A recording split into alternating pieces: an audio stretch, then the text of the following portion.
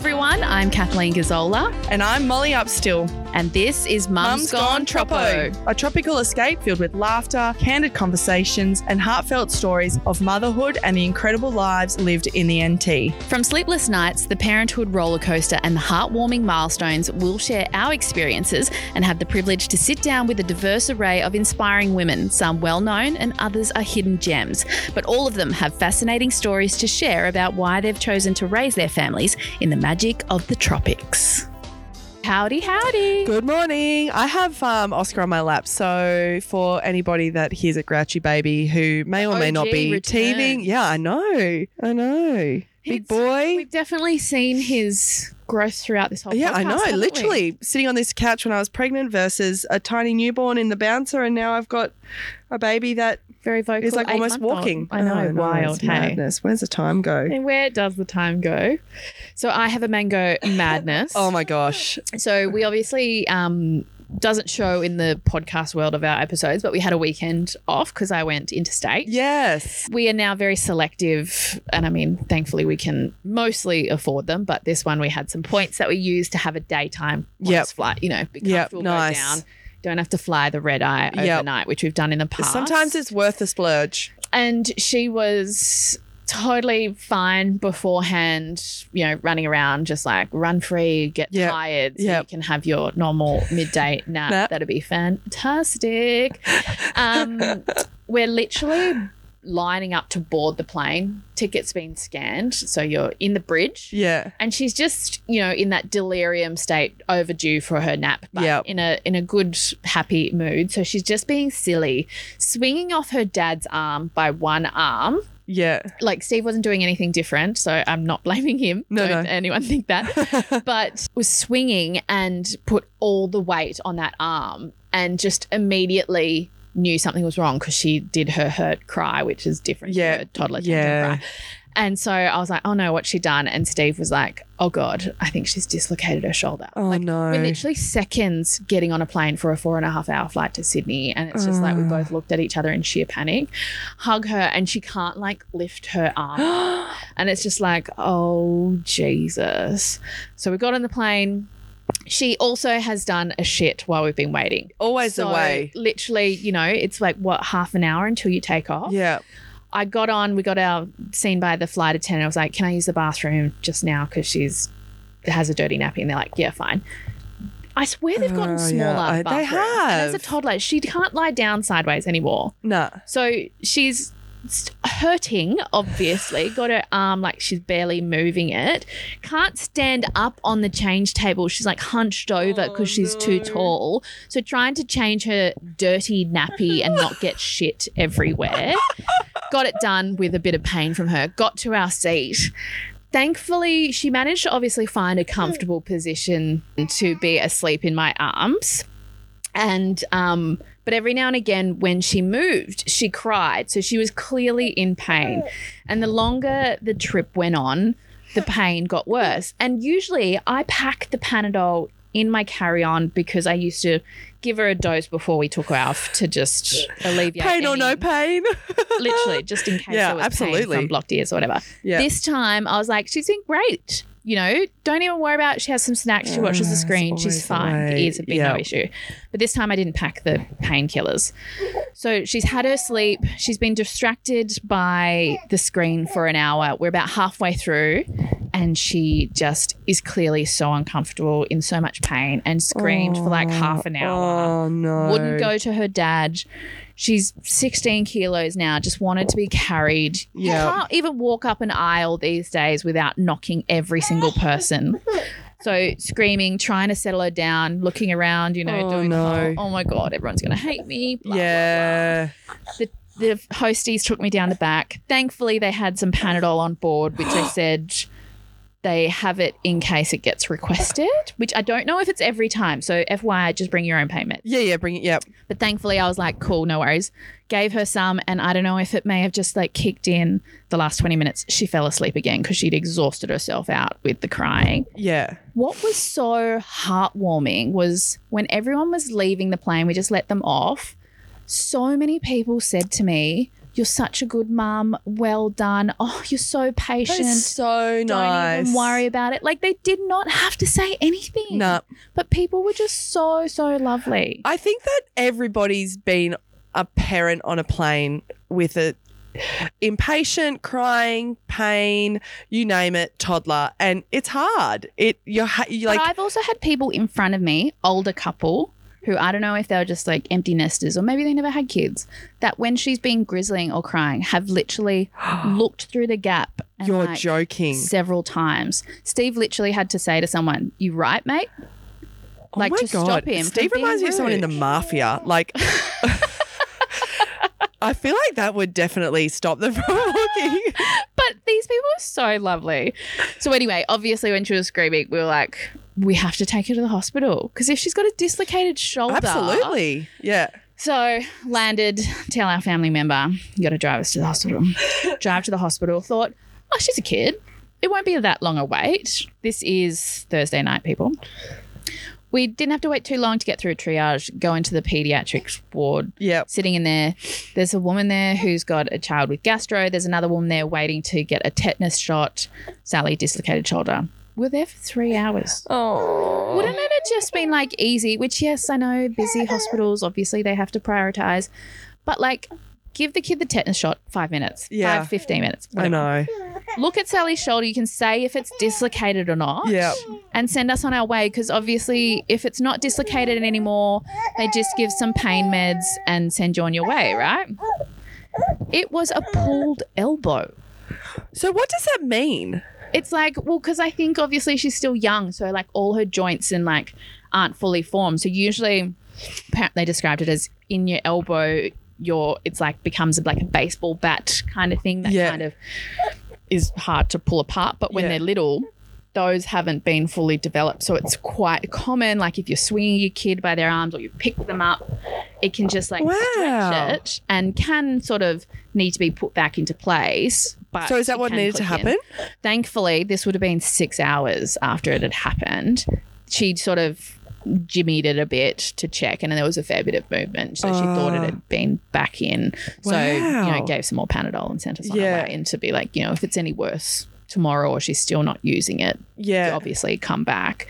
It did take her probably another 24 hours to be fully okay. Like she was using it a little bit more the next days, but it was still painful. But pulled elbow, very common apparently. Wow.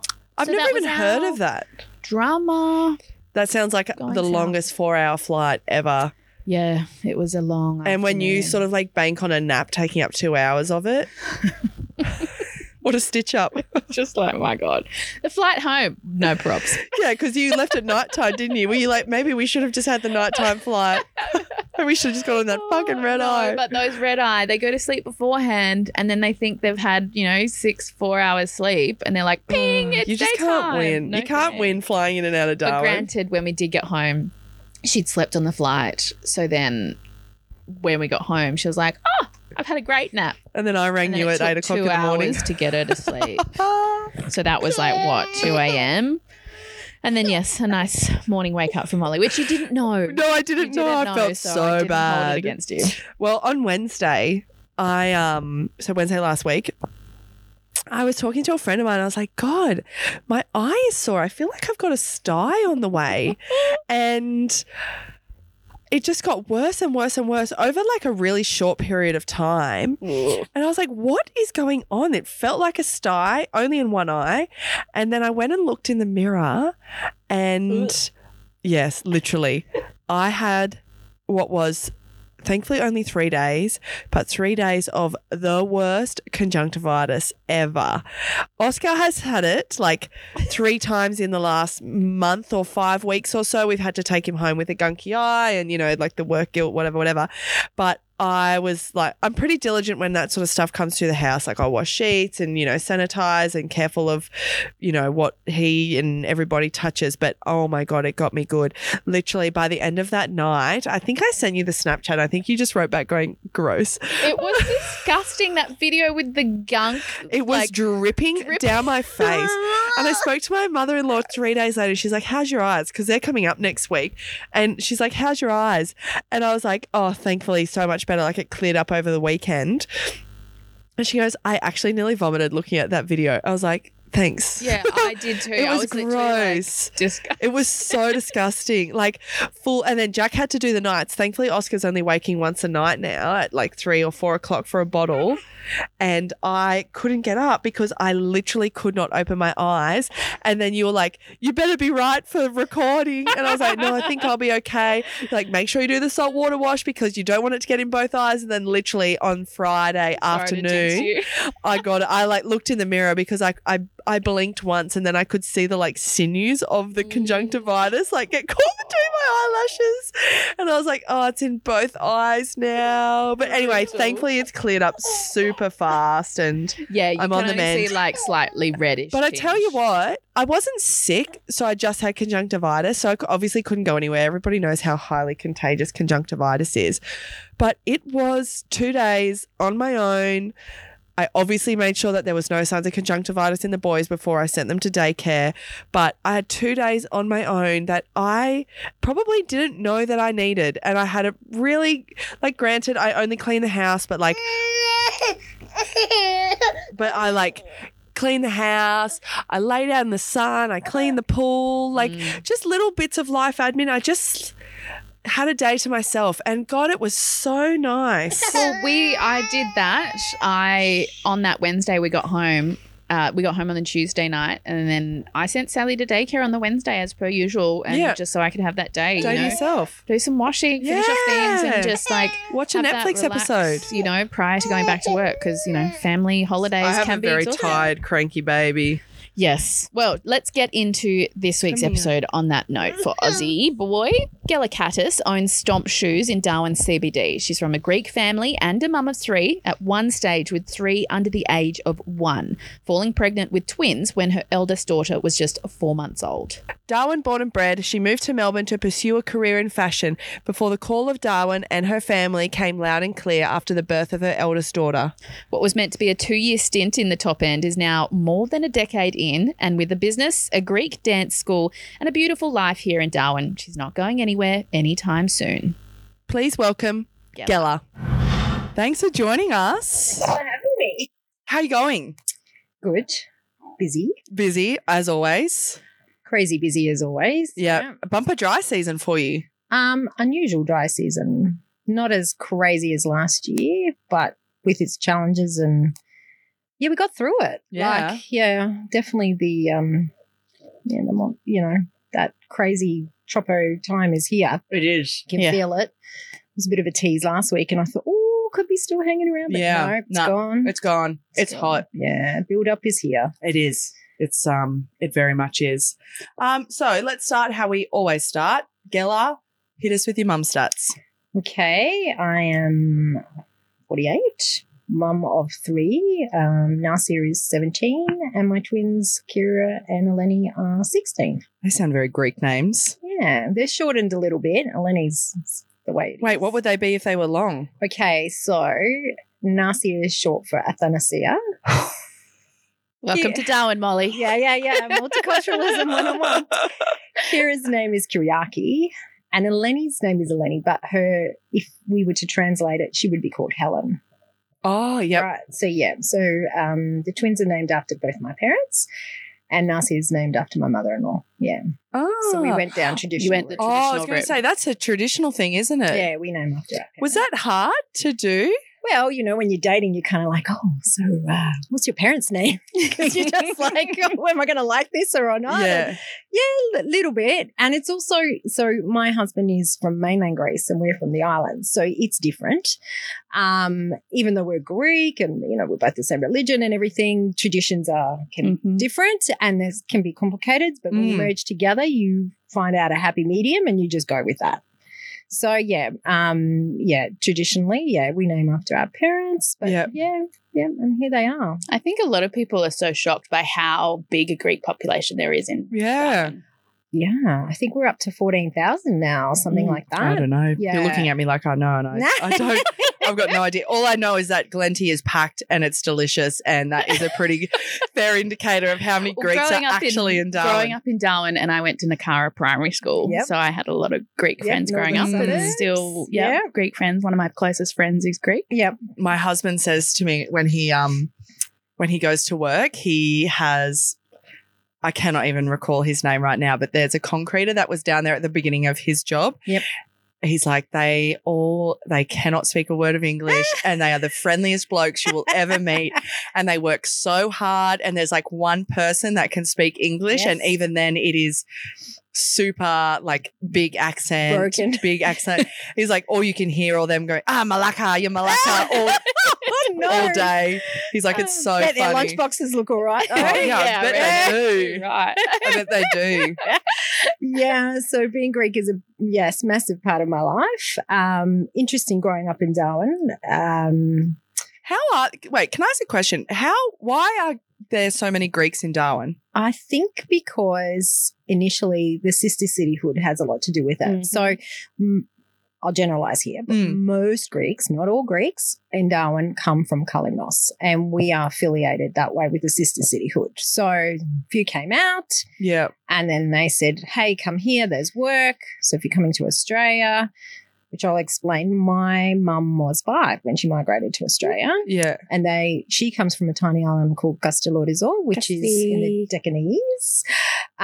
We're close to Kalymnos, and they all migrated to Perth. So there's heaps of Kazzis in Perth.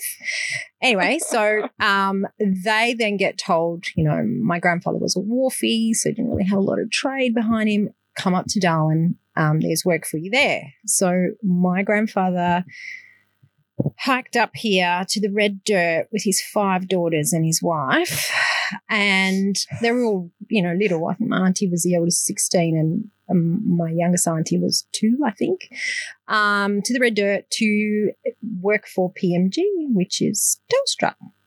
So he did that. My dad, at 17, left Kalymnos and migrated to Sydney, which is where all his, got told where to A go. lot of Greeks in Sydney. Yeah. With his dad and his brother and some of his cousins, I think. And then just happened to come to Darwin for a little bit of a look around and work and whatever. And I think they were here for like 3 to 6 months sort of in their heads.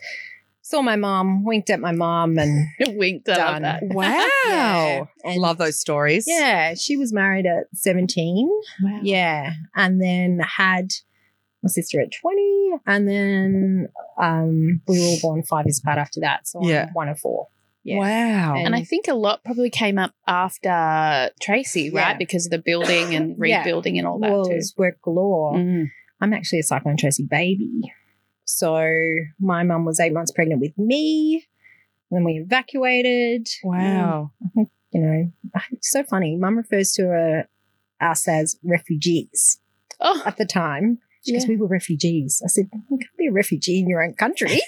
She goes, but that's how it felt. We had nothing. Clothes on our back, literally. Did your house get flattened by Tracy? Yeah, we had a house on stilts and gone. Gone. So we had the bottom half, which Dad built in. Yeah. So he stayed behind a bit, helped clean up and whatnot. Mum gets evacuated with grandma, sisters, aunties, whatever. My sister went. Yeah. And Dad comes over to Perth just before I was born, to be born in Perth. So I'm the only, that's what my siblings will tell you what's wrong with me. It's because I'm different. Yeah. So they'll Because say, you weren't born in siblings. Darwin. yeah. So it's a technicality. No, I can't say born, but definitely raised here. Yeah. Absolutely. So, yeah. And then we came back 2 months after that and everyone just got stuck into it. Wow. I don't think you'll ever, I think people have gone through something like that. And, still when Mum and Dad talk about it, it was crazy. Like I encourage everyone who hasn't just to do a quick Google of a Google image search of Cyclone Tracy Yeah.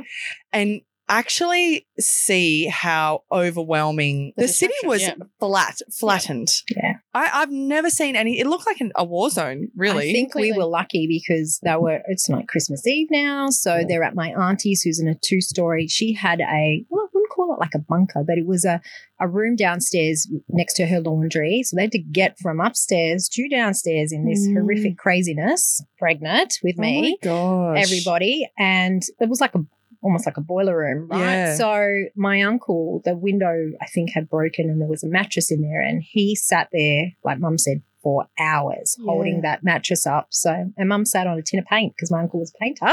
God bless his cotton socks. Oh my gosh. And sat on a tin of paint, and all they kept saying is, Helen, don't have this baby. I was going to say, you'd be hoping that your waters wouldn't break in that For the moment. love of God, Helen, please don't have this baby. Wow. Stress of it. But even in Perth, when she had me, she had a male nurse who'd never delivered before.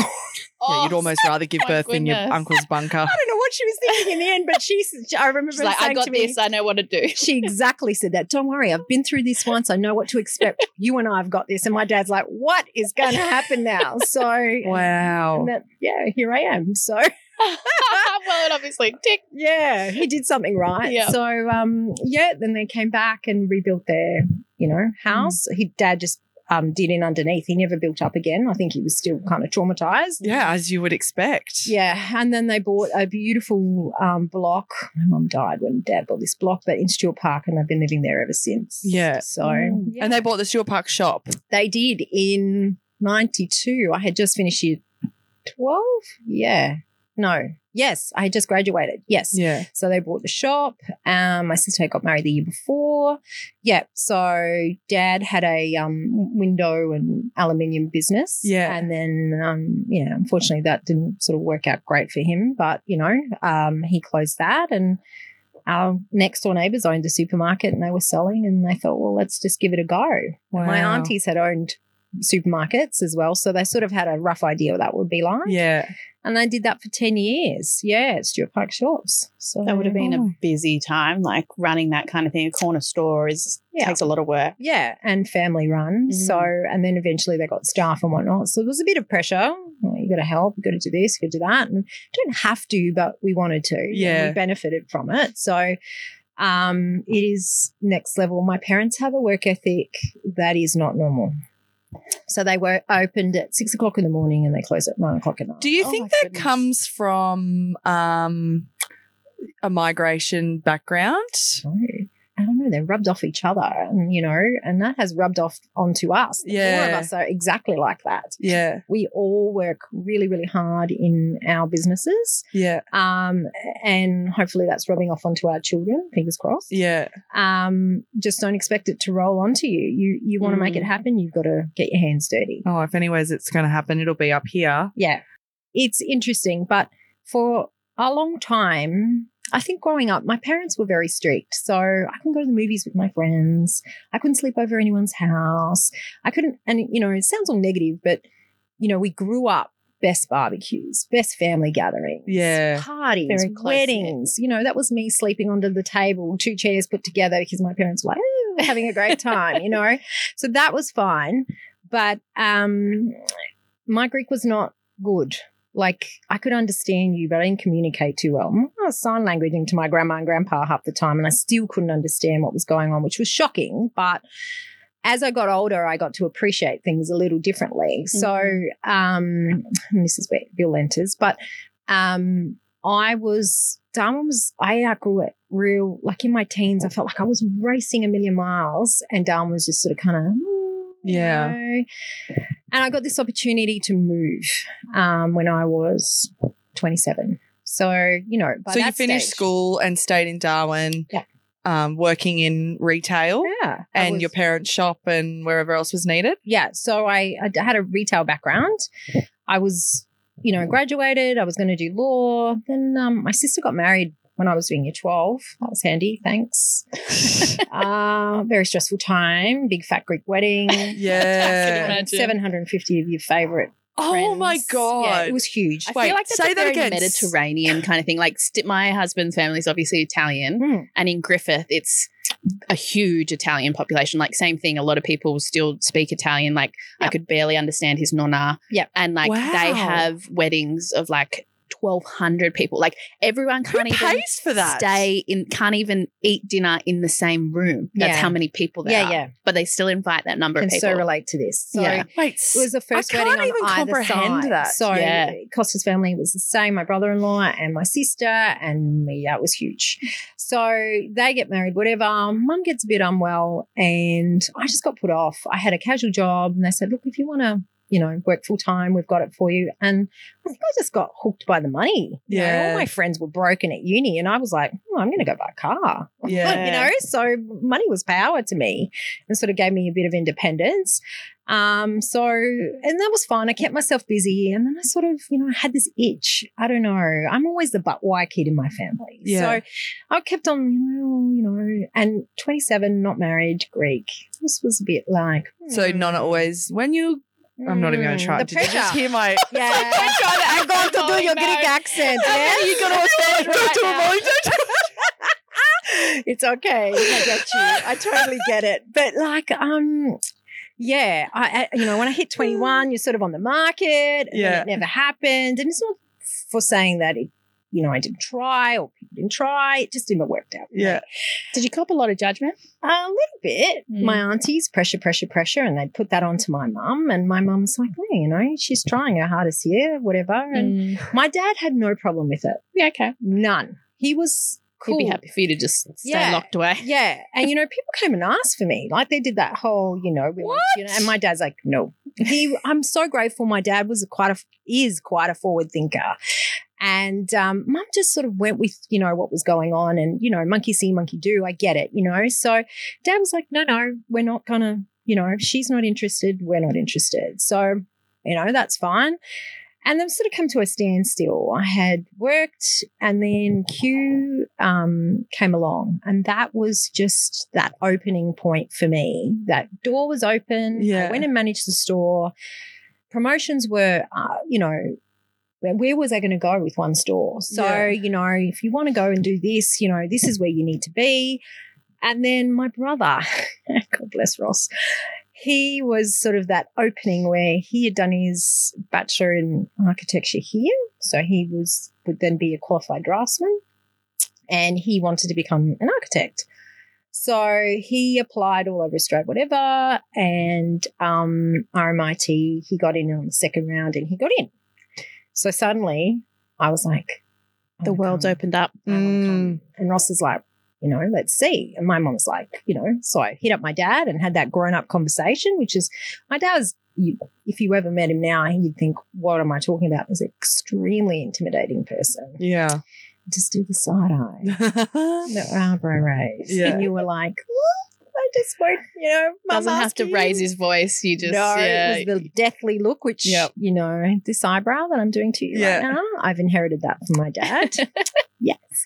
So it works with my kids and my husband. Oh, good. So, That's the main one you needed to work on. yeah. So, I sat down and I said, look, I just had an honest conversation. I said, let's face it, he can't cope on his own. So I did the whole, I'm helping him sort of situation. And then I said, if I'm going to be perfectly honest, I've tried. There's nothing for me here right now. I need a change. Yeah. Because I just took a long drag on his cigarette, exhaled and said, okay, you go help your brother.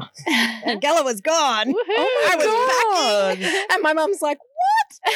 No, she can't leave. So 2 of us left at once. My sister was married. Beside herself. Yeah, and then she had, back then, I think Con was all of just turning 17. So she had a teenage boy to look after her and we just moved to Yeah. Victoria. But Wow. So off to Melbourne you went. yeah, little did anyone know that I was having a long distance relationship with my husband now, 6 months prior to that. Right. So Had you met him here or you'd met him at down there? Glenty. Yeah, I met Bill at Glenty. You're joking. Love it. No. Did you catch eyes over some honey Wait, puffs, or were you did you reach into a bowl of calamari and touch hands and then look up at each other and it was love Actually, at first sight? Molly, if only. But he taught Greek dancing and You're like, still does. That's not calamari, it's my husband's finger. He came to Darwin on they had hired him and his dance group to come and dance. Yeah, right. So it was a how you doing kind of situation. Oh my goodness. It was for me. I was like, I don't know, poor Bill, he didn't have a choice, but I was like, zeroed in on him. There it is. Yeah. We just connected. Just had to import him in. Numbers and had a little bit of chit chat and, a bit of a dance. And it's a busy weekend. So watched them dance. My brother was a dancer as well. So I went and supported that. And then it was swap numbers and then we just started texting. And then 3 months later, I'm like, this is kind of going somewhere. And then I sort of said, maybe I should go and see if this is worth all the phone bills. The time. Oh, phone bills. We're going back in those days. I could have bought a flight with what I spent on phone bills. But anyway, so I went down and worked out that, the connection was there. And we were like, okay. And then waiting to see what happened with Ross. And then Ross got in. So, moved off in 2002. Ross and I moved to Melbourne. And Bill and I just fell into place. It just worked. He was 32. I was 27. We both had previous relationships that didn't work. And you know what you don't want. Yeah. So then, that's clear. And you're very clear about what you want at that age too. Like I wanted to have a family. I didn't want to be mucked around. Yep. Children were important to me. Children were important to him. And I guess it was a no bullshit sort of situation. So, yeah. Was there a gut feeling there though? 100%. Yeah, the foundation. I reckon one of the things I noticed about myself when I met Jack was that I did not have any bad gut feelings, like nothing. Whereas with previous boyfriends or two of them, there was always a little niggle that I knew it wasn't right and I didn't listen to it or, you're just learning. But did you think that was the case for you? My gut was right on the money. Yeah. Yeah, right on the money. He was quiet. He obviously being an entertainer, that's fine. His creative side came out in that respect. He taught kids, and that made me realize, okay, this guy's going to be a good dad because he's got patience and, he cares about what he does. And, I had an enormous, really good gut feeling there. And he got along with my brother and then he met my mum and then met my, dad later. And I spent 5 years in Melbourne. And he was from Melbourne. Yes. So his side of the family's from Melbourne as well. Yeah. They come over from Greece. Yes. So, and my in-laws migrated as adults. So they came over in early 30s, like maybe late 20s, early 30s. Arranged marriage, sort of. Well, here's a photo. That's what she looks like, whatever. Or we'll team you two together and mutual friends. And, so it was when my parents, my dad chased my mum. So it's very different mindset. Definitely. So they all embraced us beautifully. And my brother, which meant a lot to me because, you don't have to like my family, but, Ross was invited to everything. We did everything. And then I got introduced to this Greek, another side of being Greek, a different side of being Greek. Much to Clemens discuss, I'm going to say this. Kalymnos is not Greece. It's just one tiny island part of Greece. Greece is quite, for a small country, has a lot. Yeah. It's a lot of history. Yeah. And so, we should get together with my husband. He could talk your ear off there. But being from mainland, it was different. Yeah. And I suddenly was talking more Greek. Going to Greek parties, going to see Greek singers, embracing the culture, understanding that we were blessed because we were bilingual. Yeah. And, even though Bill came from Oakley, which is a very Greek part of Melbourne, signs are in Greek, street signs are in Greek, but it was good. It was good for me. Yeah. And I also inherited in-laws that didn't speak a word of English. So you had payback was there. The payback, and I had to learn, and it was the best thing for me. Yeah. Why do you think that? Because I was embarrassed to speak because people would make fun of you. And when you're growing up. Yeah, very much so. So I would just zip my lips. If I was not confident in what I was going to say, I would speak to you in English. So you got a new appreciation for absolutely. it. And they were great. They always encouraged me or would correct me nicely, never in a way of, making me feel stupid. Yeah. And then I would talk more and more and more. And I went to Greek school here in Darwin, which was great. I knew how to read, write. It's the speaking part that you have to practice. It's massive, If isn't does, it? it will. You would speak to me in Greek. I would translate it in my Understand it. head. And say it back in English. Yes. Oh my That's God. the same with Steve. So his nonna would speak to him in Italian and he could understand it. And when he was younger, he could speak it back. Yeah. But as he got older and got other interests and everything, he stopped speaking it as well. Yeah. And so when we went to Italy to see his side of the family, the Italian that he was speaking was an old dialect that his nonna had slightly Oh my changed over the 50 gosh. years she'd been in Australia. So Oh, it yeah. was an old Italian from where they're from. So it wasn't actual Italian. It was a dialect of Yeah. Italian.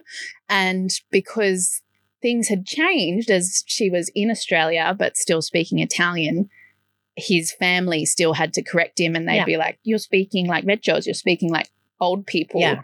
And they'd have a little giggle and stuff Yeah. and then try and teach him. But that language barrier, he got better the month that we were there, but he definitely wished he'd amazing. been Like, able you to, have to be around it. It has to be around you. Yeah. It has to be said. and forced to say it, Well, right? you could also understand Bill's parents only spoke Greek. Yeah. My parents my dad didn't go to school here, but learned how to read, write, and speak all on his own. Yeah, right. So my mum went to school to grade 7 and then everyone went out and worked, you know? Mm. So dad is just like, one of those freaks where I just thought, wow, you really have made a commitment here because this is going to be your country. Yeah. I suppose I didn't know it at the time, but 50 something years later, here we are still. And then, but my father-in-law would say to me, I had a good boss who taught me, chair, table, eat, lunch, and then he goes, because it wasn't around me anymore and I moved sections to change jobs, I lost it. But there was always that one person who knew how to speak, read, write, and would fill out all the forms for them and help them. And so the unity really got me, right? Like, so the camaraderie, the whole, yep, I'll help you. You need to go this, you need to do that, and blah, blah. So they get by. Like my mother-in-law still to this day, she'll understand you and then she'll nudge me and go, he said this, this, and this, right? I go, yeah. So she's really cute. But Are they still in Victoria? so my father-in-law passed away 5 years ago. Mum's still well and doing great for 86. So Yeah. she's still in Melbourne. And my brother-in-law and his wife and his 2 kids are there too. And Yeah. then, all my mother-in-law's family. She's got a huge family. Yeah. When you say dance, you're talking Greek Greek dance. traditional Oh, yeah. Greek dancing. Yeah. So I guess we do traditional, but we also have modernized things too. So we Yeah. have different routines, different regions of Greece. And this is, I think, how I fell in love with my husband, I guess. So we have, amongst all the other things I have going in my life, Opera School of Hellenic Dance. So we perform at Plenty, Seabreeze Festival, anything really. The kids danced at Bunnings yesterday. So, Yeah. and we have about 150 to 160 students. Oh my That's a lot. gosh. From 2 years to about 25. Yeah. Yeah. So I have a big mum hat Yeah. that I wear.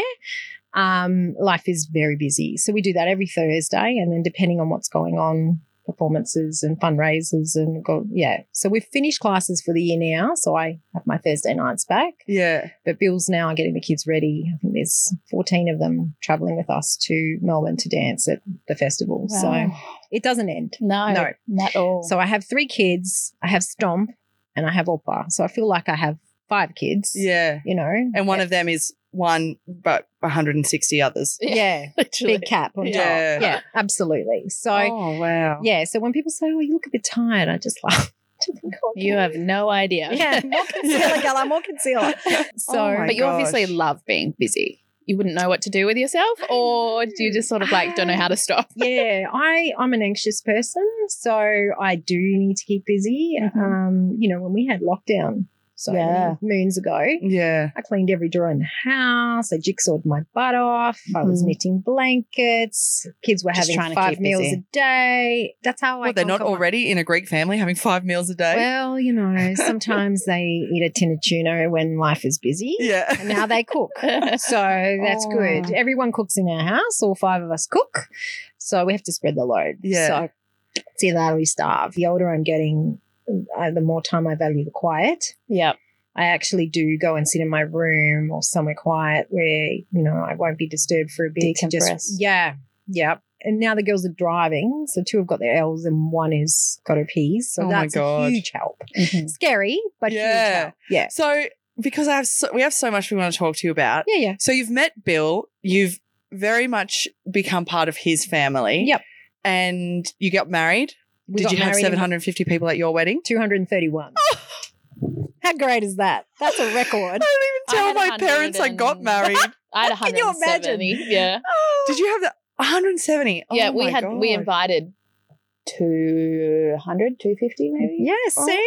Yeah. And you got We had married at to. the That's That's what sailing club, happens didn't when you? you, No, we you know, got married. married at St Paul's Cathedral, Yeah. and then we had it at the museum on the grass. Oh, that's right. Yeah. Yeah. Oh, man. You have to, like, Yes. there's obligations for, you know, who you're having and, to you know, invite and, Europeans like- get very offended when you Yeah. invite them to this line in the sand, you know, and it's like, okay, so you whoever could come. You were invited to their wedding, so you've got to invite them to yours. Yes, All of the yes. groomsmen's parents were invited. Yeah. And to an extent, you know, a lot of who, you know, say like, you know, if you're like my brother-in-law now, his whole family got invited and so on and so on. So yeah, and godparents get invited to all these things. And Oh, yeah, so we had an I can't even engagement party comprehend here. it. Our engagement I'm party. like, I totally get this. And then Yeah, you're like, yeah. "Oh." You're right on board. You're like, man, I'm married to an Italian. Well, I Yeah, only like- knew this from the Greek community and yeah, that kind of stuff so we growing had up our here. engagement up here. We had 180 people, and then we had our wedding 6 months later in Oh my Melbourne. Beautiful God. day,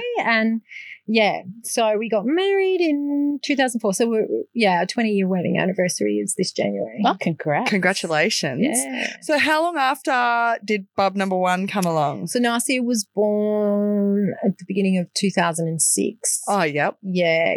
So shocking pregnancies. Oh, both. no. Really? Sick the whole way through. Oh, gosh. I was on the good ship lollipop for most of Nasia's pregnancy. I think Good ship lollipop. What does that mean? maybe dizzy. Oh, and, right. you know, like, Okay.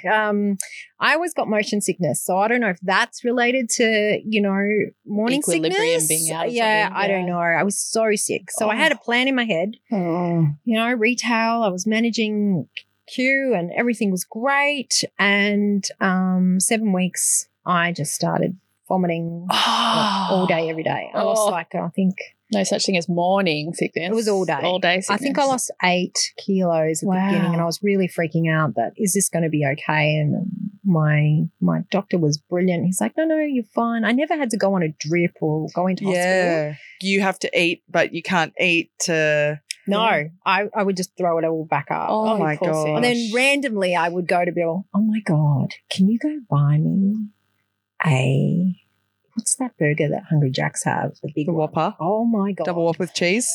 Go buy me one. That poor guy just jumped in his car so quick because, I mean, I was misery guts. I could not Yeah, I work. bet. I couldn't do anything. And A long 10 retail does not months. pay you mat leave or anything like that. So I Yeah, used all my yeah. holidays and they were great. But like suddenly one income, no plan, you know. Yeah. So he ran and got that Whopper and it stayed down. And slowly, I think, you know, when I was like 25 weeks, I think I started to get better. That's a long time. Yeah. And in the meantime, my sister and mum were coming down constantly to, you know, Yeah. rotating. And then they've come for the baby's birth and my sister's tapping, come on, you need to have this baby. I have to leave in a few days. Da-da-da-da. How So- far over were you? No, I wasn't. Oh, okay. But it Oh, was they were like, just hurry up. impatient aunties. It was just like, hurry up. And they said, if you don't have the baby by, I think I was due on the 17th, I had her on the 20th. Okay. So it was fine. And the fact of being induced, I think my anxiety kicked in and I went into labour. Yeah. Good labour, Yeah. 11 hours. It was okay. Yeah. Yep. Yeah. I developed really big fibroids being pregnant. So I had a 16 centimetre fibroid in there. What's with that? I don't Marcia. even know what that is. So that's muscle that grows when your hormones. So when you're pregnant, you know how your hormones change. Yes. So we've all got fibroids in there, Yeah. and these masses of muscles just grew. I had lots of them, but the biggest one was 16 centimetres. Yeah, right. So luckily with Nasia, it was outside the uterine wall, so I could have a normal birth. Yeah. Yep. Half an hour later, I said to my husband, I could do this again. So he's like, yes, great.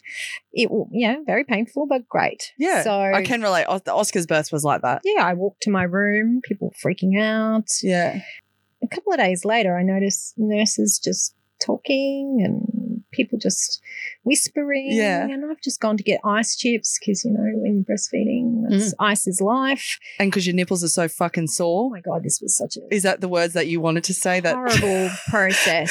I literally, pardon the pun, sucked at breastfeeding. Oh, it's not for everybody. No.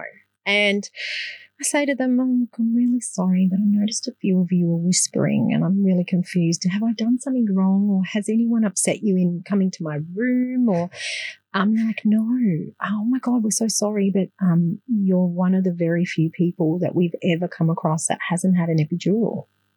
So Really? they're stock standard in Melbourne. Everyone has an epidural. Really? Wow. Well, in that hospital. That's You're all just I like, can I'm say. territory tough or whatever. I'm like, what?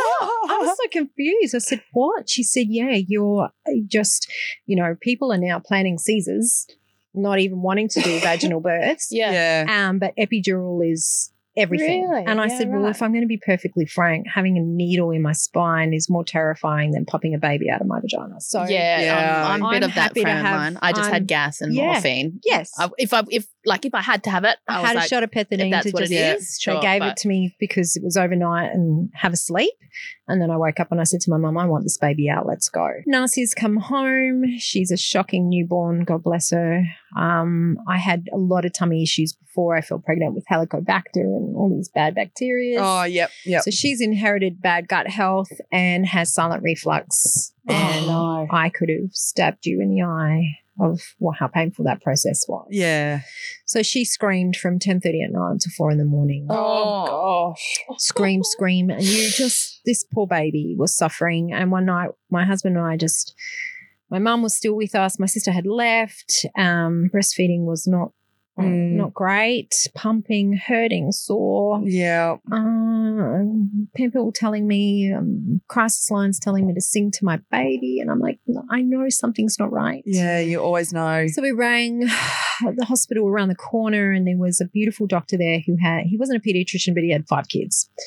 So he said, please come, you know, he'll see you immediately. Better experience. Yeah. Yeah. So he's holding the baby, giving the baby something, and he said, you need to get onto a pedo real quick. I do suspect the baby has silent reflux from everything you've described. So I get on the phone to my sister-in-law because I knew nobody. Yeah. Right. So I'm in Darwin. I've got, you know, people that I know or not, but in Melbourne, I knew no one. So got on to my sister-in-law's pediatrician, and the receptionist was Greek. I just cried. Oh. And she said, you have to come to Cabrini. You know, our other clinic is fully booked. I said, I will be there tomorrow morning. I don't care how far away it is. So Mum and I packed up and we took Narcia. And how long a process had you been going I think through? This is now we're probably 3-4 weeks into this situation. And I'm not going to regret saying this. The feeling of feeling so good, of the pressure off me when I put her on formula. Oh. I just suddenly I could concentrate on my body and not worry about this anxiety I was feeling and this pain I was in and the mastitis I got. And and then Narcia was, you know, on this formula, and then we could still see something's not right. So then she went on this special formula and high digestive, really good. And in 6 weeks, and she went on Zantac, and in 6 weeks, my baby was sleeping through the night. Wow. And my mum's like, don't tell anybody. Oh. Don't tell anybody the baby's sleeping through the night, because everyone knew I went through hell. And it's like, what's wrong with the baby? What's wrong with the baby? Yeah. And I could have killed you because I explained it to you. And again, so anyway, so then she was the most perfect newborn. So much first fun. 3 or 4 months is hard work. I thought my mum would always say to me, she would always say to me, you know, if you have a bad pregnancy, you'll have a good birth. God's not that cruel. And I said, okay, so we had a bad pregnancy, good birth, shocking newborn. My understanding was that it was always one of 3. That's what someone said to me. You have a great pregnancy, great baby, your birth will be average. You know, if you always get one. I would love of to the meet 3 someone that who's is, had it all. No, Does that person exist? I don't know. So I got to enjoy Narcia. Everyone was visiting. It was great. We were getting out and about. And when Narcia is 4 months old, got a nice little, I'm like, I don't know, I don't feel right. I feel really off. And my husband says, like, what's wrong? I said, I don't know. I just feel, I haven't got a bug. So it didn't even occur to you? No. Oh. Nah. So then I had a spare pregnancy test somewhere in the drawers and I'm fiddling around. But like, did you think first pregnancy? I don't know if my sister said something to me or. Did someone go, are you sure you're not pregnant? You're like, no. I don't know. Maybe Maria said something to me and I just didn't. I was like, whatever. Anyway, so I've peed on the stick and ding, ding. And it's very faint. Oh, but it's there. You are pregnant. Jumped into bed and my husband had changed jobs and he was now working at a steel factory. So this poor bastard had to do the shittiest work. But he had to feed a family. So he just got on with it. So, and I didn't really know he was on shift work and whatnot. So I nudged him and I said, I think I'm pregnant. And he just jumped up out of bed and went, what?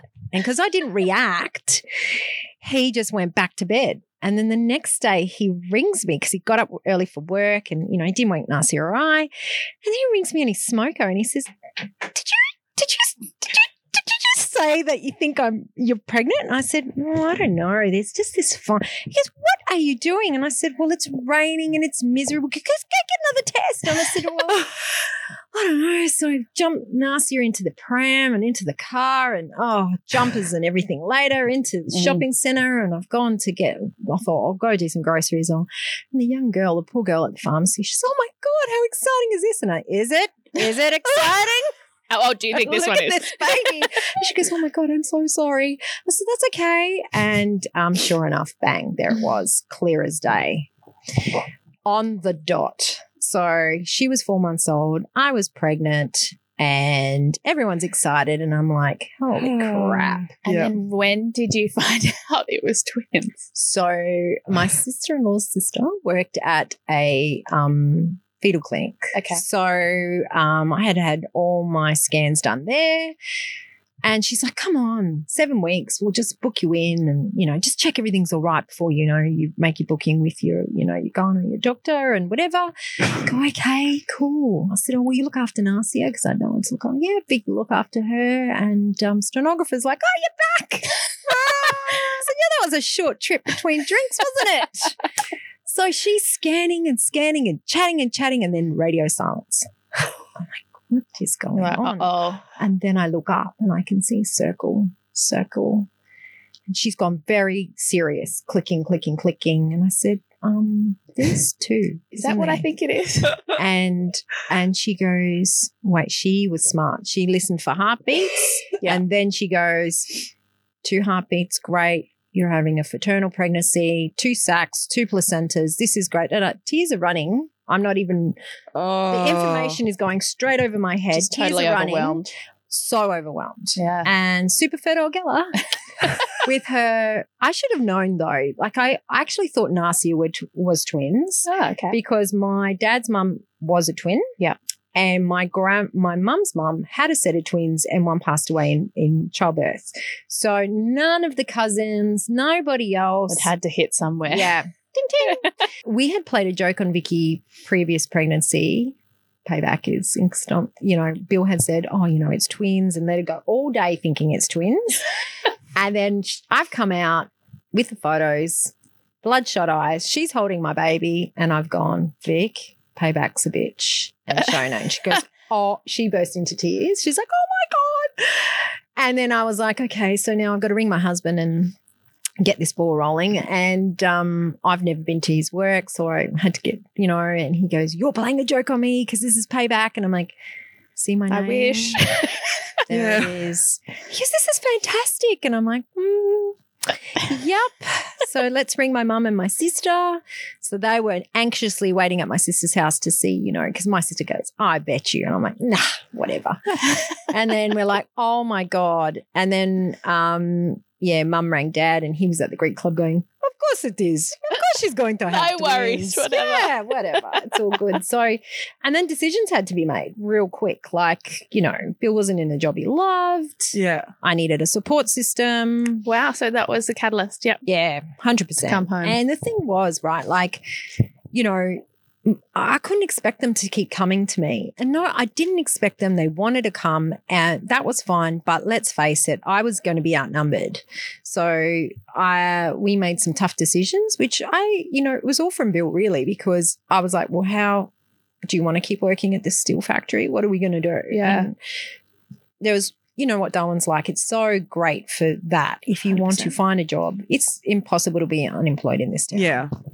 So he said, okay, let's do a 3 to 5 year plan. But was it hard for him, aside from obviously in his mind he needs to look after you and his girls and his immediate family, but given such a big family and so in Melbourne, how hard was that, especially with the family, to huge accept it? I think my mother-in-law was devastated, but my father-in-law, he had a really good take on it. He said, you've got your own family now. And just like I had to make decisions and leave my family to come to another country, you need to do what's right for you, Gella, and your babies. And he goes, we will always be here. And it might be just a little bit that you go for, you've got nothing to lose because, you know what, let's face it, Gella needs help. That would have been a relief. relief. Her family. Yeah. And I think with that blessing, Bill was like, okay, 3 to 5 year plan. Yep.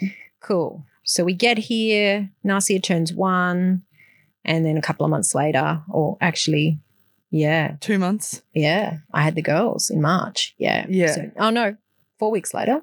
So Nasia's 20th of February and 13th of March. Here they come. And that was stressful. That was a really different birth. Can I ask, was the pregnancy, was the sickness worse because there was double? Yeah. Yeah, I was really sick. Yeah. And stressed. I had the baby's christening to do. Then we had to pack house. Is that another Greek, or is that something that you wanted to do, or is that pressure from family to christen the baby? I wanted to do it before because I get dunked in before she was too big, and it's a very forceful dunking. Yeah, a bit of a dunking, and then her godparents were in Melbourne, so it was easier for them too, and we wanted to do that, and then everyone came. It was like the last hurrah, and it was a bit of a goodbye for us as well. So we got to catch up with other family as well, and then we did that, and then we packed up our whole life in a 40-foot container. And got here, and the first, I think it was the 17th of December, and Bill goes, if that truck doesn't get here today, we're going back because bloody hell, it's hot. Yeah. I'm like, we're in the build-up, mate. What did you want? You get through this, you'll be fine. Yeah. And it was good that we arrived at that time because we appreciated the dry when it came. So build up with, 2 in cargo, 1 holding. I mean, come on, it was full on. So when I actually went into labour, I had Eleni vaginally and Kira emergency Caesar because of those damn fibroids. Oh. Right. So I had lots of them, and there was an 11 centimetre one in the womb. So this blocked the birth canal, and Kira was, I think Andrew put it like this to me. I think he let me settle for a couple of days and he said, see this grey hair? This has got your name on it, young lady. You are Caesar all the way. Really? No more natural births for you. He was stressing. Well, when they say to you, well, it was good, we didn't have to resuscitate her, I shat myself. Oh, my gosh. Yeah. So Kira came out, so Eleni came out, she got taken, I saw her quickly, and then my contractions started to stop. When I say start to stop, slow down, and I couldn't feel this intense pain. And I'd lost a lot of, I was numb from, no injections or anything, but I'd lost a lot of muscle, it was a lot of pressure. So the time, Andrew's gone in to try and get her out and he goes, she's stuck. I was already rigged up. Let's run, go. I'm on the, I said to my husband, I'm going. He's like, oh, great, I'll scrub up too. And Andrew's like, no, because it was going to be messy. He goes, and Bill did not leave that door. He just stood behind that door and waited. Because is there a time frame that they have to get the second out? Yeah. And why is that? Because it's I don't think she could breathe. I suppose it'd be the placentas are going fluid everywhere, and everything. cords are everywhere. So, and the anaesthetist is told, yep, we're just going to calm you down and get you under. And Andrew's yelling out, put her under now. So I'm like 10, 9, putting myself under. Let's go. Yeah. Kira's born. She comes out crying. Everything's fine. I don't see her for a couple of hours because I did not react well. So imagine me, not really speaking a lot of Greek. I wake up from GA. I was under a general anesthetic. I wake up from GA and I start screaming in Greek. And my husband goes, oh, my God, like what is going on? So they put me under again and then slowly got me out. And then I saw the girls probably 2 hours after being born, which is really weird, right? Because Nasi went straight on me, skin to skin. So it was a very different feeling. Because I had such a hard time breastfeeding also, the girls didn't have any colostrum or anything. Formula was packed. Yeah. I didn't want to go through what I had went through. Fair enough. And that decision is yours 100%. And yours alone. There was no backlash from any nurse. And nor should there be. Very different when your first birth, breast is best and this and that. And you give it a red hot crack. That's fine.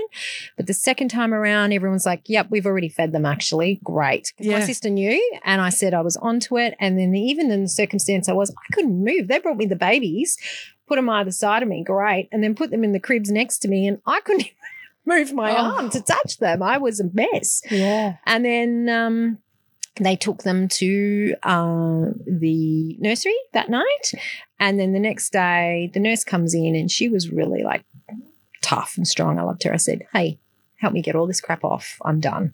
So she's like, I like you. Got me in the shower, stripped everything off me, got all the drips off me. I said, I've got 2 babies. God, midwives are the best. I remember after Oscar's birth, I had blood all over me because I birthed him on the floor and I just was like literally just sitting in it. She was amazing. She came in and like all the blood from out of my toe, they were like in the grooves of my toes, like scrubbed me down. Yeah. They're just the most beautiful, selfless people.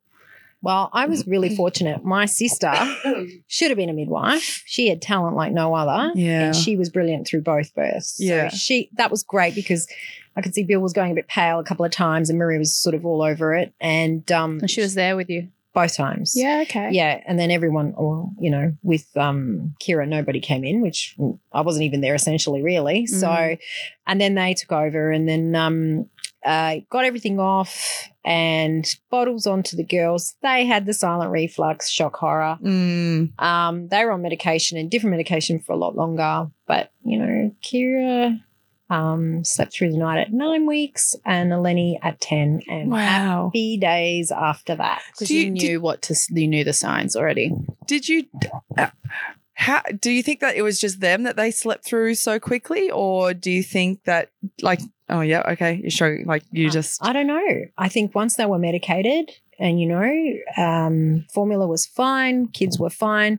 Our biggest thing was we were outnumbered. I was outnumbered by little people. Yeah. So it was a production line to get everyone fed, to bath, to, and so thank God for my mum and my sister. I never, ever regretted coming back. Yeah. Because, I'd be in my pajamas till 2 PM and then mum would be like, what are you still doing in those? Go and have a shower. Yeah. She'd come every day, help cook a meal and just contact with an adult. Yeah. Yep, for sure. Or someone wanting to cuddle them for a while. Great. I'm just going to go have a shower, wash my hair. Yeah. Or cook a meal or you know what I found though?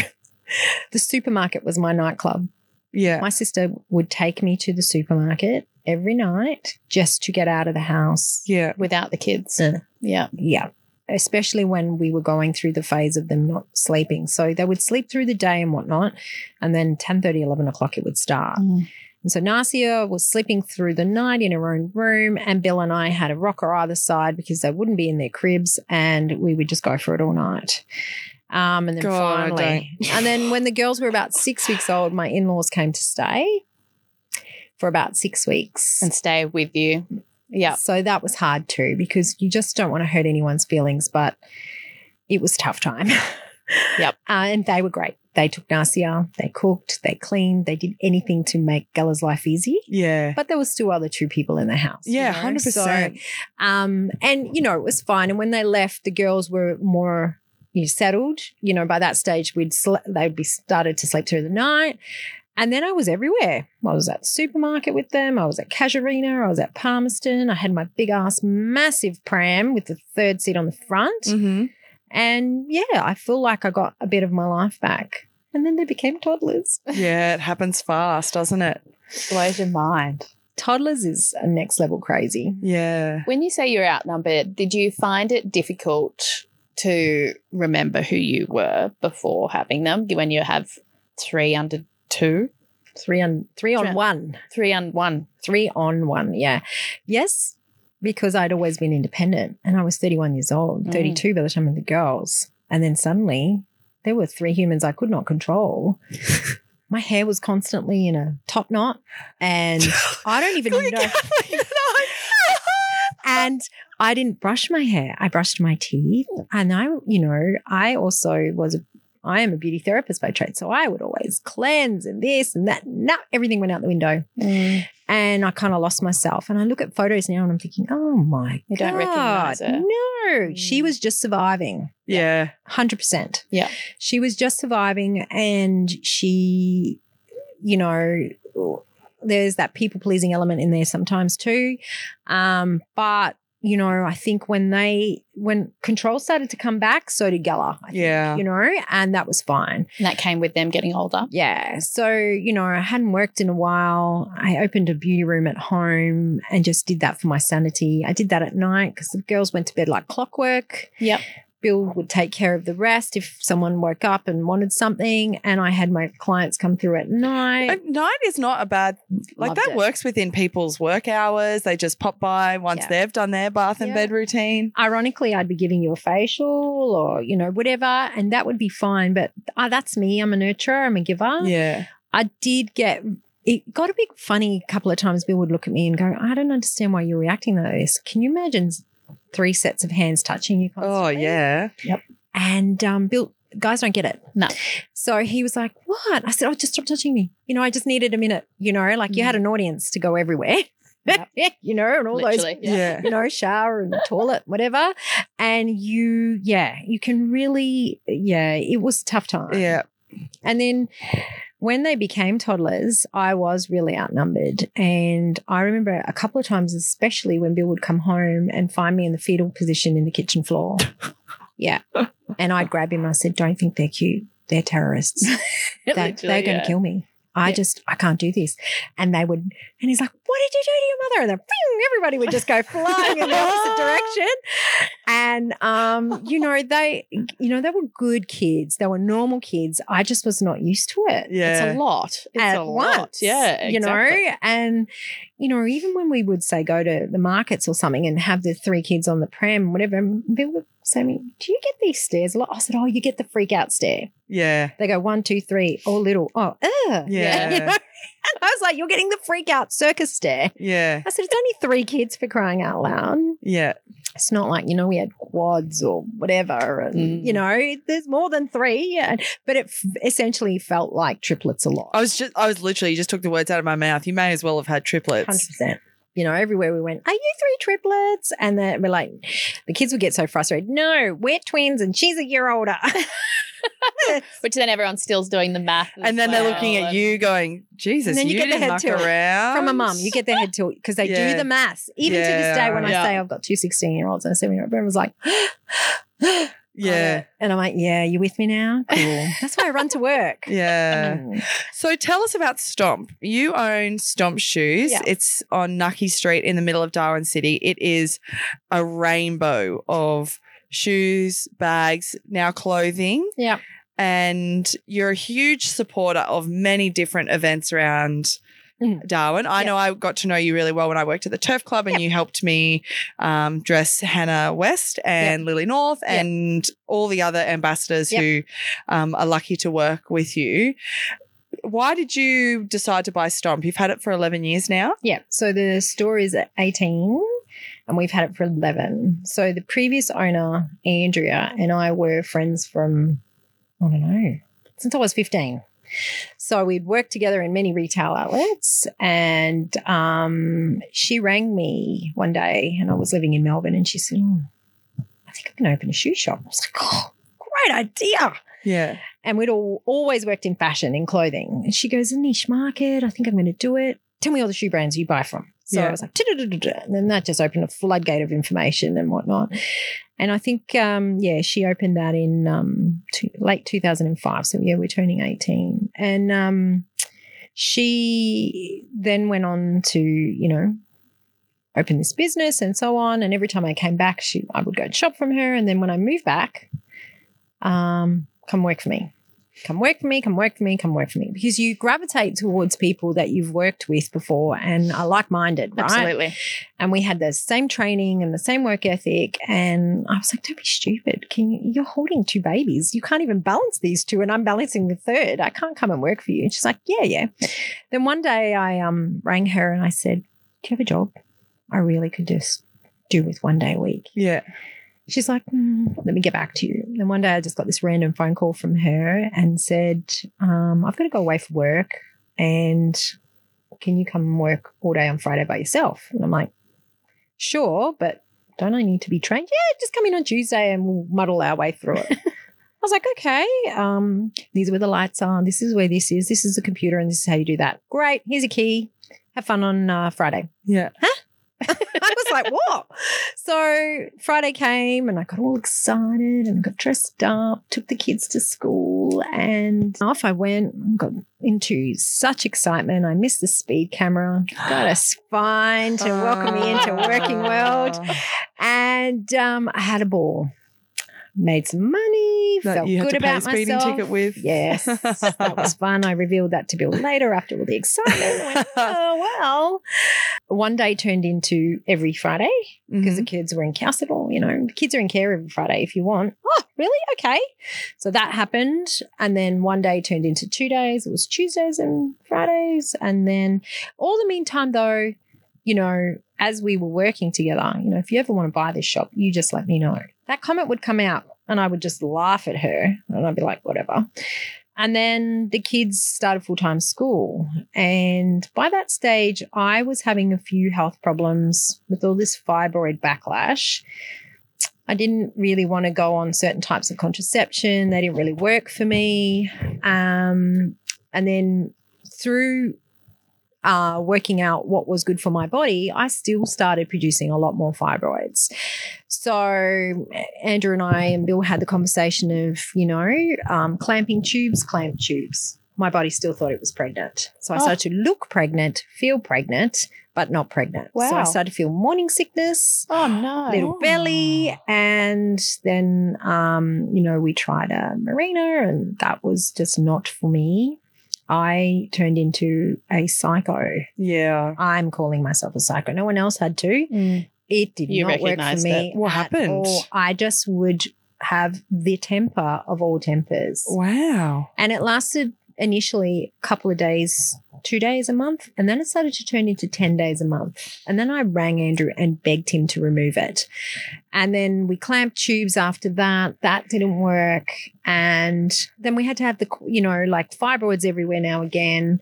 And do you want any more children? Well, Bill wanted 4, I wanted 2, and we were blessed with 3. So I was like, I'm kind of done. Bill, if you want us to have another baby, we got to do it now, basically. So I was going to go in, have them all surgically removed, which was a lot of work. There were lots of them.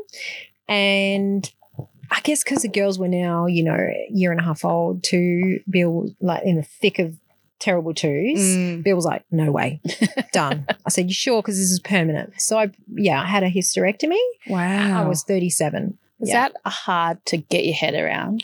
Actually, I just wanted my body back. Yep. I was fine with it. Yep. I was content with what I had. I wanted girls. I got girls. I got 2 for the price of 1. And life was fine until recovery. So hysterectomy went very well. So hysterectomy is when they take everything. So to be clear, I've still got my ovaries. Yeah. Everything else is gone. Yeah, right. So no fallopian tubes, no womb, no nothing. Yeah. So I still produce my own hormones. Yeah. I didn't have to go on hormone replacement or anything like that. Fine. So And they left the ovaries there for that reason. So you wouldn't have to do it. Yeah. Okay. So he said, there's no need to do this. You will still menopause like everybody else, blah, blah, blah. So like, great. yeah. Recovery was not good. I learned really quickly that I don't cope well when I'm incapacitated. Yeah. Right? So I'm not a horrible patient, lovely to everybody, whatever. I just didn't cope with not, they say 12 weeks. The first 6 were hell. I think for the first 4, I just laid on the couch, miserable. And my mom again saved the day. My sister, my mom, my husband, they took care of the kids. The kids were bigger. to school, this, that, clean, whatever. I was walking around like an old lady for a while. 8 weeks, I thought I was back on the treadmill just gently. 12 weeks, we all went on a family holiday to Bali for my dad's 70th, and I just started to feel myself. Yeah. I'd lost a lot of weight after the twins. And sciatica, thank you for coming after through the twins. And then, so I had to manage that, and I lost a lot of weight. So I was fit and ready. And then this came along and it just threw me. So I got quite depressed, actually. And then Bill did his back, and he was hospitalised. So he got me, who couldn't even drive. Oh, Bill in hospital, 3 bulging discs and a pinched nerve. Yeah. So, God, he would have been, it was a nightmare. And we didn't cope well with not functioning, and depression kind of kicked in. And then I went and got some counselling. Yeah. She was brilliant. I'm a big advocate for that. Yeah. Yeah, I had some counselling just from needing it for work ages ago. I've never had anxiety, never suffered from it, but it was just this one period at that time that I just couldn't. I was just constant in a state of dread and just hated it. And so, like they offered free services through work that you can access, and going to talk to someone was the best thing. Just some coping mechanisms, even just talking to someone who you weren't related to. Yeah, completely. Yeah. Who can't just offer you the same thing over and over. Exactly. It was good for me. It was good for our marriage, and it was good all round. And then I sort of find my way back. And then when we got back from Bali, I just went, okay, I want to do something for me. So then I hit up Andrew and I said, okay, I'm ready. So the look of horror through her. And I was like, what's wrong? You don't want to do this anymore? Yeah. Oh, and this means she had to commit to her decisions as well. So 6 months later, we sort of come to a point, and then we did it in, November 2012. So, and then, wow, I can't believe it's 11 years. I had a really good employee, which I inherited. I had Dom, so I was lucky, and I was able to work school hours still while figuring my head around everything. And then Dom happened to be with me for 4 years, and she was with Andrew for 5. And then she left and she moved. And then this forced me to step up and really learn everything. Didn't have to pass it on, I didn't have a PA anymore. I had to, when I bought the business, I didn't know how to copy and paste anything. I didn't know how to send an email. I didn't know how to do anything. I looked at the computer like it was my enemy. Like I was so scared of that thing. And so, self-taught a lot of things. Yeah. People teaching me the things. bull by the horns. 100%. And I'm not embarrassed to say that, because I just think, if you really want something, then you make it happen, and then you've got to learn. So now they're like, oh, this doesn't work. Flick this, do that, do this, and we're there. And when you hire people, you learn from them as well. So I had 20-year-olds teaching me how to put, mood boards together and, do this advertising and print that, and help me set up from them, MailChimp. And it's awesome. great. And some of them had, very technical backgrounds. So they helped me with Instagram and Facebook. And that's so fantastic that you were willing to do that, because not a lot, but there's certainly certain types of people there, owners of businesses or managers and so on, that don't want to take that from a person in a lower position. Yeah, I think everyone brings something to the party. I mean, initially I probably hired you because of your personality and, you had a passion for shoes. Great, let's go. And then everyone has taught me something at some point, which is great, because I in team, and it takes a village. Yeah. And we tried things, and I failed at a lot of things. I mean, I wasted like money. I think, oh my God, I could have not just made that decision, or had I known this magazine was going to fail and all that advertising I did was way. But it's part of it. Or I style a shoe up here. Oh my God, it's the worst fit ever, and there's $1,000 down the drain. Or you survive a pandemic. You literally, Well, yeah. There has certainly been ups and downs Oh you've my faced God. and stuck it out as well. That was the weirdest time to be a business owner. Yeah. I was in the fetal position, drinking 2 bottles of wine a week. I never drink wine. Now I Yeah, drink it wine. was a hard time. Very stressful time. And, and my husband, I'm such a positive upskill, and he's negative Nancy, right? He's like, or like he likes to say is, I'm realistic. So Bill was like, right, measuring the garage. And I go, what are you doing? He goes, right. So we pack up everything and we put it in the garage. I go, why? Where are we going? He goes, well, you could lose your lease and, no customers are going to come. I go, well, so why are we going to stare at it in the garage? What are we doing? I was freaking out. Yeah. And I'm like, you need to calm down. I'm sure everyone is in the same position as us who owns a business. So let's just see what help we get and what we do. And every day I just, I had released the staff because I didn't know what to do. So everyone went home and I just worked for about 7 weeks by myself all day, every day.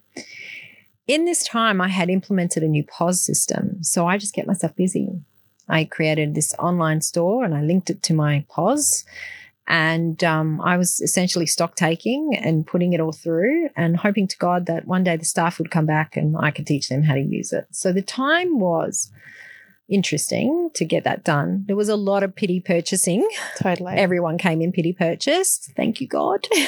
So many businesses did close. Yeah, it was, we bizarre, spoke about it last week Something like that. about with Kayla, one of the girls who we've interviewed, and the impact of her whole family, lockdowns on her whole family. Granted, it was in Victoria, but it's still... Well, see, that's it. It was horrible. We had contact with our family and they were all just going crazy. So we felt like we were in this little bubble and people were still spending to a degree when things sort of became a little bit safer and we sort of knew a bit more. And then tourists, Perth would come and we would go, and then I probably burnt a hole in the ceiling where I sleep, where I'm, stressing every night. My husband's fast asleep and I'm staring. Like, he sleeps through crisis and I just stare. Yeah. It was a really interesting time, but, here we are at the other end of it. You've made it through. Yeah. And I didn't know which way it was going to go at one point. Thankfully, we weren't in copious amounts of debt. Yeah. But what I did manage to do through that is put the money in the right place when I did get it, and then cautiously worked my way back. Yeah. When I bought the business, it was essentially just ladies' shoes. Yeah, right. So I didn't change anything for a while. Granted, a lot of people thought I was still Andrea. That was funny. Oh, God. And then, actually 3 years later, she opened Mesa and everyone sort of I loved Mesa. I was so sad when Mesa shut. Yeah. I really struggled even thinking about it today. She's there, I'm here, we can't be the same person. So let's get a hold of that one. So, yep, fine. So that was 3 years after. Like a block away too as well, yeah. And we'd run things down. I've run out of sticky tape. Hey, do you have any shopping bags? Great neighbour. Actually, I am very blessed on the street. We are surrounded by brilliant people. When you live at home and you're thankful for the neighbours, it's the same thing with the business. It's no different. I've got Darlene down the road. I've got Gertrude and Mark. I've got Lisa right next to me. Sylvia across the road. Sylvia is brilliant. And then, we've got Dwin, who's now moving into the corner. That's all happening. Yeah, Delaney's moved. Yeah, so that's happening. And we've got Russell and Marion at Harvest. Yeah. We've got a great little community. It is good, nice. We're about to get new neighbours now right next door. Bjorn is opening a new... I don't know what that's going to be, to be honest. Yeah. I think that Austin Lane space in the city is really, really exciting. Yeah. There's a lot happening down there. You know what COVID did really recognise is that a lot of us owner operated. And when the chips were down there, we all were, and we're all giving each other solace and advice and help and information. And I think it bonded us even more, to be honest. So I'm pretty blessed on our street. And then, so then I introduced men's shoes, kids' shoes, the glass house, and then now we've got clothing. Yep. So there is not one bit of wall that has escaped me. And then it's like, do you look at a bigger place? Well, yeah. So there's conversations happening. Yep. Yeah. Okay. So we renovated, and my landlord renovated at the beginning of the year. So we've got a new shop front. I had done inside. Yeah. And now we're at a point now we're thinking, okay, how far do we take it? It's pretty cramped in there. It is. Yeah. There's a lot. Yeah. It's great though. Like, it's great. It's overload. beautiful, but I often walk in, I go, wonder when Gella's going to expand. Yeah. So But then you've always got more space to I know. fill. That's half the problem, isn't it? sometimes? That's okay. I can fill it. Pretty good at filling it. In that 11 years, obviously you guys had the 3 to 5 year plan, see how you go coming back to Darwin. In that time period, how close to leaving have you been? So the 3 years went in a blink. Yeah. And I said, oh, babe, because I'm very much in numbers. I keep track of everything. I said, oh, we're at 3 years. He's like, pfft. So he had gone through 2 jobs at this point that were, when he hurt his back, I think that he had to lifestyle change. So we probably could have moved then, but I think because we were still paying off our house and we were living in the townhouse, he didn't really, and I still needed help more than ever because they were just running ragged, these kids. So Bill had then joined the Helikos group. Mm-hmm. So he works for NT Fasteners and has been there now 14 years. And he found something he liked and was good at. And I could understand that. Yeah. I was like, okay, why would I take you away from a job you like? Totally. You're excelling. And you were happy here, being here too. I had a meltdown probably just before the 3 years. Yeah. A full-on meltdown. Yeah, I'm done. Let's go. I wanted to go. Yep. I was out. I didn't and I don't think it's Darwin's fault. I think it was the loss of my identity more so. Mm-hmm. And being a mum was new to me and hard. Yeah. And I'd always worked. So this whole, oh my God, being outnumbered by little, I remember distinctly because it was my mum and I forgot my nephew was in the room and he was old enough to understand what was going on. And then he went back to my sister and said, Honey Gella had a meltdown today. She said this. Did she now? My sister was like, well, we've all given up so much to help you and you're being, I just was, and I had to explain to her, I just am not coping. Yeah. And then she said some really interesting advice was, some of us, we're not fortunate for our husbands to be able to support us while our children are little. Bill is willing to do that for you. You can afford to, yes, it's tight. It was very tight, but you didn't have to go back to work when your son was 5 or 6 months old because, well, fundamentally we needed the money, right? And, she goes, so suck it up, girlfriend. Go to the parties in the park and your play dates and your this and your that. Do all that because you'll blink and your kids will be, going to school before you know it. And she was the days are long, but the years are short. Smack on. So I did embrace it and change my attitude and I became a little bit more grateful. I was always grateful to them for the help and I was always open about that. But they obviously got offended when I was like, I hate this place. Yeah, you get in your head, don't you? It was nothing to do with Darwin. It was where my life was going. Totally. And I had worked really hard to leave Darwin, like in the situation as I was growing up with my parents and my dad and my mum. So, I cried like a baby to come back because I had built this life. And I liked my life. I loved my life. Yeah. I loved what I was doing within the company I work for. They appreciated me. I was happy. I loved 4 Seasons. I loved choice. And then coming back here, things were different. In hindsight, we say it all the time because, the 5th year came back. Bill was still loving a job. I said, well, Narcia's got to go to school. What do we do?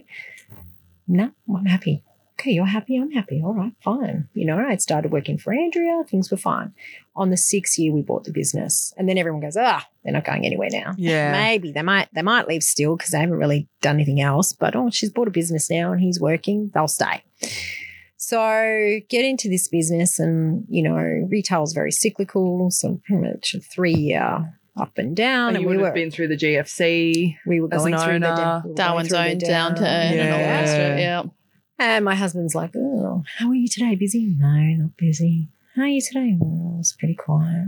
Taking less than last year. Then the freak out starts, And then I started making subtle changes. And then what were the changes? Introducing new product. Yeah. Like a little small range of men's, small range of kids. The candle. I had to diversify. Totally. Believe it or not, shoes are not enough. Yeah. No way. At Christmas time, people will walk straight past us. I'm like, what is going on? Why wouldn't you want to buy all this great stuff in here? Well, yeah, not really. You'd buy it yourself, but maybe not for a gift. Now it's different completely. So changes, which was scary. Social media comes into play. We have a presence there and we start making that bigger. And then up until recently, we now have, the website, which was sort of dwindling. I've hired someone and it's now, great. It's, it's got plenty of growing room, but it's doing better. Yeah. And then, let me be very clear. I'm a competitive person, but not to me. Yeah. I'm competitive against myself. So when I'd see last year's figures, I'm like, right, here we go. And this, my challenge is to, make X amount over or do what we got to do. And that's fine. But I did pop up. At Casuarina. You go to Catherine once a year? Catherine is one of my highlights of my year. Yeah. It's a week. Well, this year was 2 weeks. Yeah. But it's a week away from my family. Surrounded by that's right. Nothing wrong with that. The best people I've ever met in my life. Yeah, Catherine's great. What a town. Yeah. And, they are big bear hug, meet and greet you. You know everyone by name. Yeah. Oh, you're back again. It was a little bit funny at the beginning. I've gone 6 years now. Yeah. So you take sorry, I know that this has no context. You go to Catherine, you pack your van up and you go to Catherine for the Catherine races, which are the biggest weekend of the year next to the show in Catherine, and you sell shoes and fascinators and bags. Yeah. So basically a mini version of Stomp in a random location. Yeah.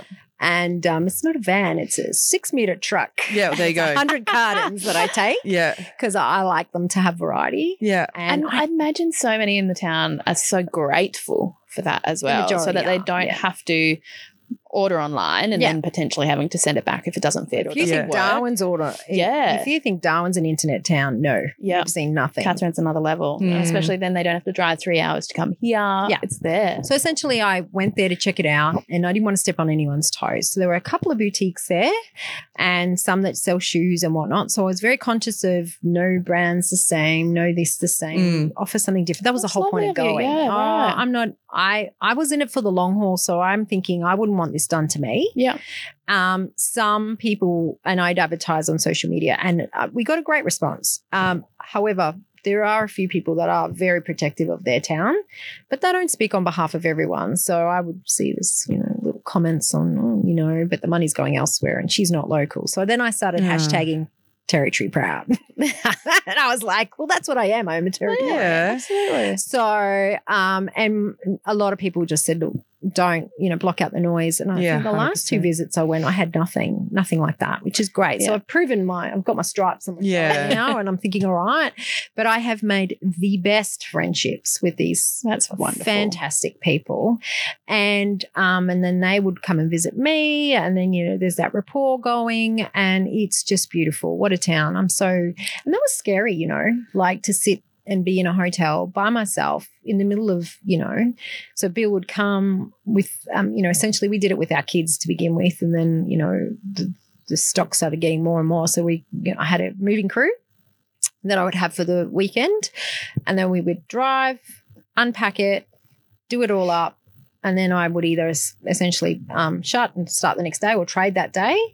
And then Bill and the crew would drive back to Darwin, and then a week later they would come, I would pack it down, they would pack it, and then we would come and put it back. Yeah. So it's always a highlight of my year.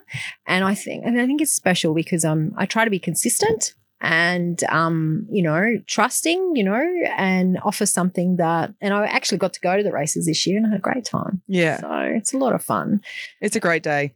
Yeah. It really is. Yeah. And I think it's great to see the town come alive for that event and the show. The town has a real nice buzz about it. Absolutely. I would love to get down there for the show, but that's always around Our Ladies' Day and I cannot. Oh, no, there was, absolutely. Tell us, what's the future for Gella look like? Well, I've got one child who has finished year 12 just now and 2 that will do year 12 next year. So essentially Europe will be on the cards for 2025. Yeah. Awesome. Yeah. Just we the need two of you? Oh, well, no, the 5 of us. We Yeah. were supposed to go in 2020. And we had a little school window. this which we little thing lost. called global pandemic. Yeah. And then, so that is definitely our plan. Some exciting stuff with Stomp. Oh, I can't wait, Can't Gella. say That's too so much, but exciting. Watch this space. Is it dressing 2 podcasters to wear the best shoes on the red carpet in Sydney? Oh, we'll see about that. Get an outfit That's together pretty and let's exciting. see. I'm happy to show you. And the other thing is, I think a lot of people think is we just work retail, but we don't. We, like I met this fabulous couple yesterday and we just fantastic people who came from Noonamar to buy 2 pairs of men's shoes. And it's talking to people and getting to know them. And it's amazing what people will tell you. They're just, I'm a talker, obviously. Yeah. But, I love what I do, even though I got in trouble on my year 3 report. Gella is a chatterbox and this has to stop. Yeah, I got join in the club. so much trouble for that. Yeah. Mrs. Howard, see me now. Yeah. So it's okay. There's some exciting stuff happening, but family time, and we talked about mum guilt, there was always that. Yeah. And always not available and whatever. So I try to really put my phone down or stop what I'm doing on the computer. And, we're at a really critical time now with the girls. Yeah. And, all of my 3 children have put up with this other child in their life. You or your husband? As in the Stomp. Yes. Because who are you referring to? Yeah, no, this child. See, with dancing, it's different. They're part of that. Yeah. They perform at that. So, I'm the dance mum. Yeah. And I have to tend to them and whatever. This sometimes would get a little antsy sometimes and there would be that resentment of we've got to go do this and we've got to do that. I don't want to do that. See those braces? That's because of me. Yeah. See your car? That's because of me. And now we're at that age where that all clicks and resonates and they're working for other people.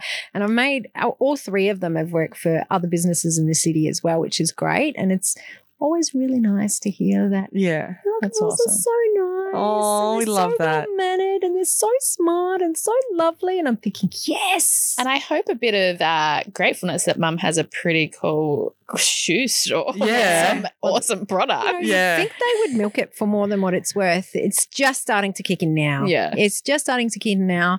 And also the appreciation of networking and saying, okay, because everyone says, oh, what did they work for you? I said, well, they have. And that necessarily didn't go so great. Mm-hmm. Yeah. Because I'm very hard to work for, apparently, according to my children.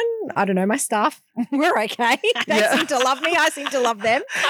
But I just, my kids are my kids, So, them and outreaching to other businesses and they're like, yep, I'll take your daughter, no problem. So that's nice. But, I'm just happy to survive the teenage years. Yeah. Enjoy your toddlers. Yeah. That's all I can That's say so to you. funny. We've had so Enjoy many them. different parents come through and everyone says the toddler years are easy.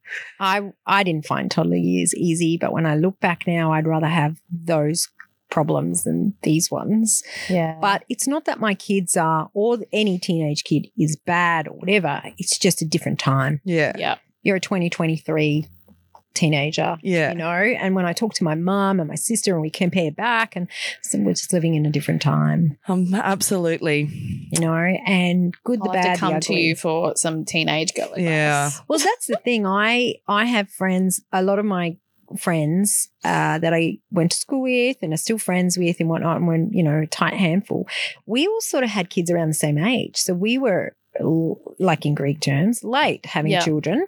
And I've also got a group of friends that have got older kids and I'm listening to those conversations constantly. And she's like, in a year or 2, you'll be right where I am. And, I'm telling you, this is how it is. Yeah. So I'm really lucky. The girls are they're good kids. Yeah. I've had to put up with a bit, as have I, and as has Bill.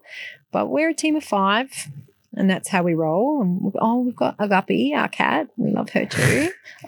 Looks like a fish. Yeah, No. Agape is Agape the cat. Agape is Greek for love. So she's our little tabby that we love, who loves me too, thank God, because that's where I go when everything is crazy. I head for the cat. Go to the cat. Oh, yeah. The cat's not going to talk back to you. Yeah, she meows at me a lot like piss off, but whatever.